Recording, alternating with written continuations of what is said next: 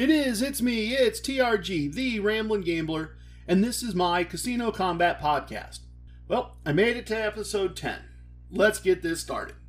Ladies and gentlemen, non-binary persons, children of all ages and persuasions who are of legal age, this podcast discusses gambling and casinos. Gambling is a morally questionable life choice. Do not gamble with money you cannot afford to lose. Do not gamble with money you need to pay your bills. My past performances are not indicative of anyone's future results, including my own. If you have a gambling problem, contact your local problem gambling hotline.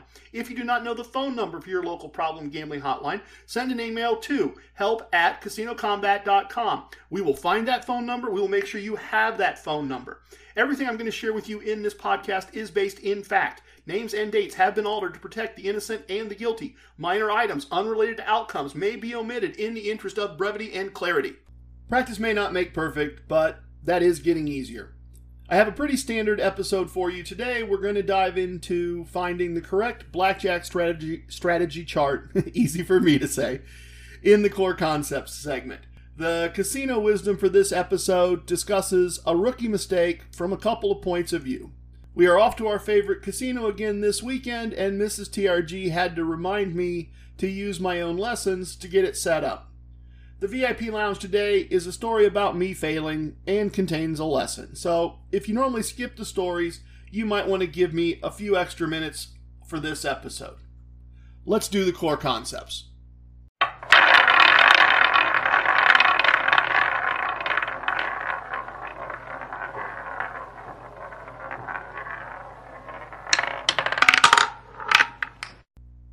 Today I want to look at another aspect of learning a game with a house minimum advantage. I've talked about using basic strategy to play blackjack in a couple of previous episodes. I want to discuss changes to basic strategy due to the rules of the table. As it relates to strategy and table rules, most people don't realize that blackjack basic strategy is not a one-size-fits-all monolith. Rules vary from casino to casino, or even from table to table within a casino. Don't freak out. Don't panic. This is something to know, not something to fear. Let me give you some real-world examples. Pre-pandemic, at my local casino, all of the following versions of blackjack were offered. $10 blackjack with a 6-to-5 payout, 8 decks, machine shuffled, the dealer hits soft 17. $15 and $25 blackjack with 3-to-2 blackjack payout, 8 decks machine shuffled, dealer hits soft 17. $25 blackjack with a 3-to-2 blackjack payout, hand shuffled, no mid-shoe entry. 2 deck, dealer hits soft 17. And $100 blackjack with a 3-to-2 blackjack payout, 6 decks, machine shuffled, dealer stands on all 17s, no mid-shoe entry. Don't get too tangled up in this. Just know I've arranged these from horrible to great. The $10 tables are ridiculous. No thinking person should ever play them. Have I mentioned I really hate 6-to-5 blackjack tables? And the $100 tables are great. So as I said, 6-to-5 doesn't even deserve discussion. Don't play it. This particular casino, when it opened, had only $15 and $25 options, and people kept asking over and over for a $10 option. So the house's solution was to offer a group of tables with a $10 bet and horrible rules. But these tables are often very busy with people who either don't know or don't care, or people that just want fun or action and they don't really care about winning. The $15 or $25 tables that pay 3-to-2 are very playable tables. You can have plenty of success using these techniques at a table like that. The rest progress from better to best. As you can see, increasing your bet size gets you more favorable rules. And if you're going to play that big, you're foolish not to play with the best possible rules. Why would you play $200 a hand blackjack at a 6-to-5 dealer stands on all 17 table? It just makes no sense. You're putting yourself at a disadvantage, and a significant disadvantage, compared to just going into the high limit room and playing your $200 hands with great rules and a very, very, very minute house advantage. Anyway, sorry. Here's the important point. Each of these rule sets has a matching strategy chart. As the rules change, the plays on the chart also change. Now, you can get away using an 8-deck dealer hits soft 17 chart in any 4, 6, or 8-deck game, and you're not going to get hurt in any meaningful way. You will maybe end up playing one hand wrong every 10 or 12 hours. It is not statistically or financially significant, but playing an 8-deck game with a 2-deck strategy chart will produce a meaningful number of mistakes fairly quickly, and vice versa. The 8-deck chart at a 2-deck game will make a complete mess. So, funny story. When this casino first opened, they sold strategy charts in the gift shop. And I kept seeing people look at the card and then make just like really strange, ridiculous plays. So I finally asked someone if I could see one. And when I look at the chart, it says across the top, clear as day, single deck blackjack. This casino doesn't even offer single deck blackjack. Now, I assume that this was done by the casino out of ignorance. They were brand new after all, and that it was not done out of malice. But it makes the point. Have the right chart for the right game. At least be in the ballpark. Now, you don't need to memorize all of this. As I said, learn the chart for the 8-deck game with the dealer hitting soft 17. And don't play 1 or 2-deck games. You're not missing very much in terms of opportunity. But you do need to be aware of this. And I want you to know how to find the correct charts if you want them. Generally speaking, I'm trying not to promote anyone who isn't paying me for a promotion. But I'm going to make an exception because I think this is that important. WizardofOdds.com is an awesome resource for learning all things gambling. They have a page where you can put in a set of blackjack rules and a correct chart is displayed for those specific rules. So use the website to print the 8-deck dealer hit soft 17 chart, and remember other charts are available. If you find yourself mostly playing a different set of rules because that's what is offered at your casino of choice, go back to the website and print the best possible chart for your game. I mentioned last week that I was going to start carrying a library of strategy charts because the rules vary from state to state. And that makes sense for me because I sometimes play in 3 different states with 3 different sets of rules in a very short period of time. For many of you, that won't be a concern.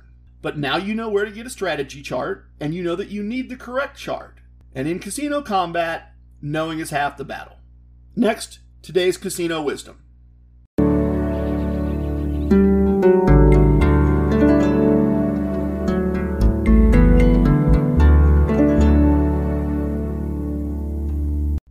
Today we're going to discuss casino wisdom number 14. Don't tip away your win. If you didn't know, casino dealers rely on tips from players. Like waitresses in a restaurant, they receive a very small hourly wage and earn the rest of their money in tips. Usually, the tips are split across the shift or across the entire team, so that if a dealer gets assigned to a table that is empty for most of the day, it isn't a paycheck killer for them. Other dealers are collecting tips, and they'll get their share. As a player, when you tip a dealer, you're basically tipping all the dealers. So you need to tip. You just need to tip in a smart way. So a quick side story. Since tipping any dealer is tipping all dealers, sometimes if I have a big win, I'll get $5 chips as I'm leaving the table, and I'll give my dealer one last $5 tip and say thank you. And then as I walk toward the cage, I'll just stop at random tables and tip $5 and say thank you. It's always well received, although sometimes it surprises other players at that particular table. One time as I'm walking away, a player asked the dealer, "Why is he tipping you? He didn't even play." Her response was classic. She just looked at him and said, "I'm just that good." Anyway, look, tipping can be done in several ways. You can put a chip on the table near the dealer and say thank you, or that's for you. You can place a bet near your bet, usually kind of on the line around the betting circle, and that's known to be a bet for the dealer. If you win the hand, they will pay the bet that you made for them, and they'll pay you your money, and then they'll collect their money and drop it in a bin. You can also tip as you're leaving the table. Generally speaking, pick what you like, mix or match, doesn't matter. I've certainly been at tables where over the course of a couple hours, I've done all 3 in one session. Dealers always appreciate tips, but they don't get particularly upset if someone losing quickly doesn't tip. So your tips need to match the level of success. Let me say that again. Your tips need to match your level of success. And likewise, while most dealers won't show it, from conversations I've had, they do get annoyed when a player has a great run and doesn't tip anything. In fact, a dealer was just telling me the other day, after a customer left, that when I kind of just sat down, that he came in with $500, played like a fool, needed her help with everything, left with $3,000, and didn't tip anything. Don't do that.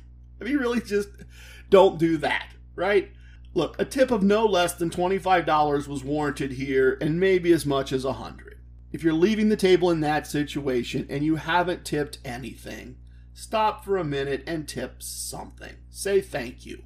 They just put $2,500 of extra money in your pocket.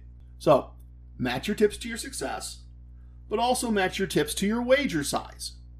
If you are playing $15 as your base bet, a $2.50 or $5 tip once or twice a shoe is more than appropriate. You're being generous. I mean, unless you're just winning. And even if you are, still be careful not to tip away your win. I've seen people tip away their wins in a couple different ways. The first is someone starts a shoe super hot, winning hand after hand, and they tip every time they win. And then the back half of the shoe happens, and things get ugly. And they are quickly down to just a few chips. If they had held on to those tips until they saw the outcome, or just made 1 or 2 tips, they would have ended the shoe in a strong position. The other thing I see is people who are playing a very modest wager amount, but tipping $5 on every hand. Now look, it's not unusual for you to play 50 hands in an hour. So that's $250 an hour in tips. At $15 per hand, you have to have amazing consistent success to make money for yourself and tip $250 an hour. If you do this, you are tipping away your win. Frankly, tipping $250 an hour makes winning at a $50 table a challenge. The final way I see this happen deserves its own story. Earlier this year, I was playing with a great young man, very personable. And he is playing and winning. He won during an entire shoe. Maybe he lost 10 hands or less. And he's happy, and he's tipping, and we get to the end of the shoe, and he counts his stacks, and he has ahead maybe $40. And he looks at me for a minute, and he says, "You seem to understand this. Why am I only up $40? And I said, when you made the $15 bet and got a blackjack, you tipped $250 of your win, then you put a $5 bet out for the dealer, you and the dealer lost that bet, then you put another $5 bet out on the next hand because you felt bad that she didn't get paid on the first tip. You tipped $12.50 of a $22.50 win. And you lost $15 on your hand after the blackjack. You did things like that over the course of the whole shoe. You tipped away your win." That's where this wisdom was written. Happy news. He played several more shoes with me. He didn't win at that rate again that day, but he did adjust his tipping and managed to leave with a reasonable profit. I want you to tip, but remember casino wisdom number 14, and don't tip away your wins. The next segment is the travel segment.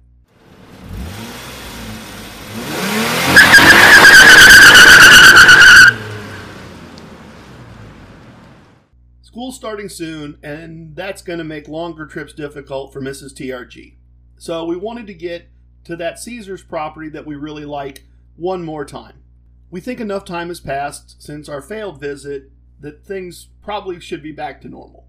So when I checked the website early in the week, we had a comp available for Thursday, but they were sold out for Friday. And so I start looking to add a second hotel casino on the way home or in the area or something to make a 2-day trip. And I'm spinning my wheels mentally and explaining to Mrs. TRG why it just doesn't look like things are gonna work. And as I'm going through all this, she says, "Can't you just call a host and see if they can do something? Isn't that what you teach?" Look, it is. I used that approach with Bubba a few weeks earlier. And for whatever reason, I just wasn't on my A game that day, or I wasn't fully focused and doing other things. The result of that call is informative. So I reach a host. I don't admit that I know they're sold out for Friday. And I say, we'd like to come down Thursday night and Friday night. Can you help us with a reservation? So he looks things up and says, Thursday's no problem. We're happy to have you. I'll get that all set up. But I'm sorry, we're sold out for Friday. And I say, no, okay, I understand. Don't set up that for Thursday. We'd love to come. We love your property. But it's a 5-hour drive for us. And we just don't enjoy doing 5-hour drives on back-to-back days. This is where it gets informative and where I should have been headed from the beginning. As I said, not on my A game. So as I say the word we, he asks if the person coming with me has a reward card. And I say, sure, my wife's coming with me. And he asks for her number and looks things up and says, we can squeeze you in on Friday if you would be okay with 2 queens instead of a king. Now this is that classic casino, yes I can if you response, and you get those sometimes. And in this case, the if you part is pretty minor. So thanks to Mrs. TRG, I relearned casino wisdom number 77. If you don't ask, you don't get. And what happened here is that my action wasn't enough for a host that didn't know me very well to give up one of the rooms they were holding back for last-minute rewards players. But add in Mrs. TRG's actions, and then they're more than happy to set things up. And while I never explicitly ask, he comped both days and the resort fees. We had a great visit. Everything and everyone was wonderful, but the cards were rough and choppy. We did manage to leave with an extra 2 days' pay and pay our expenses. And now we're going to do a trip to the VIP lounge, and a different VIP lounge at that.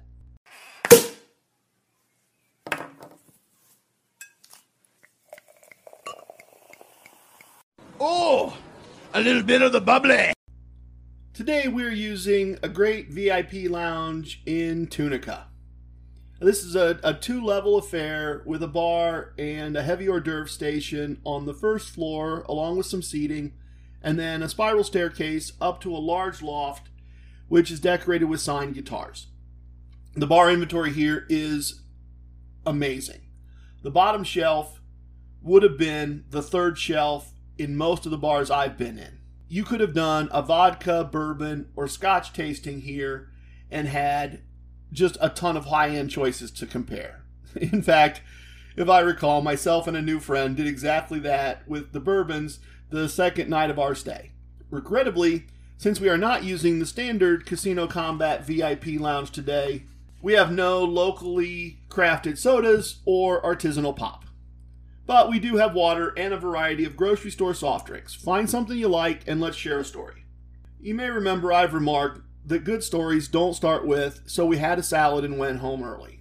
And there are some negative stories like that where they go, I went in, I lost, and I left. And I see no point in telling those.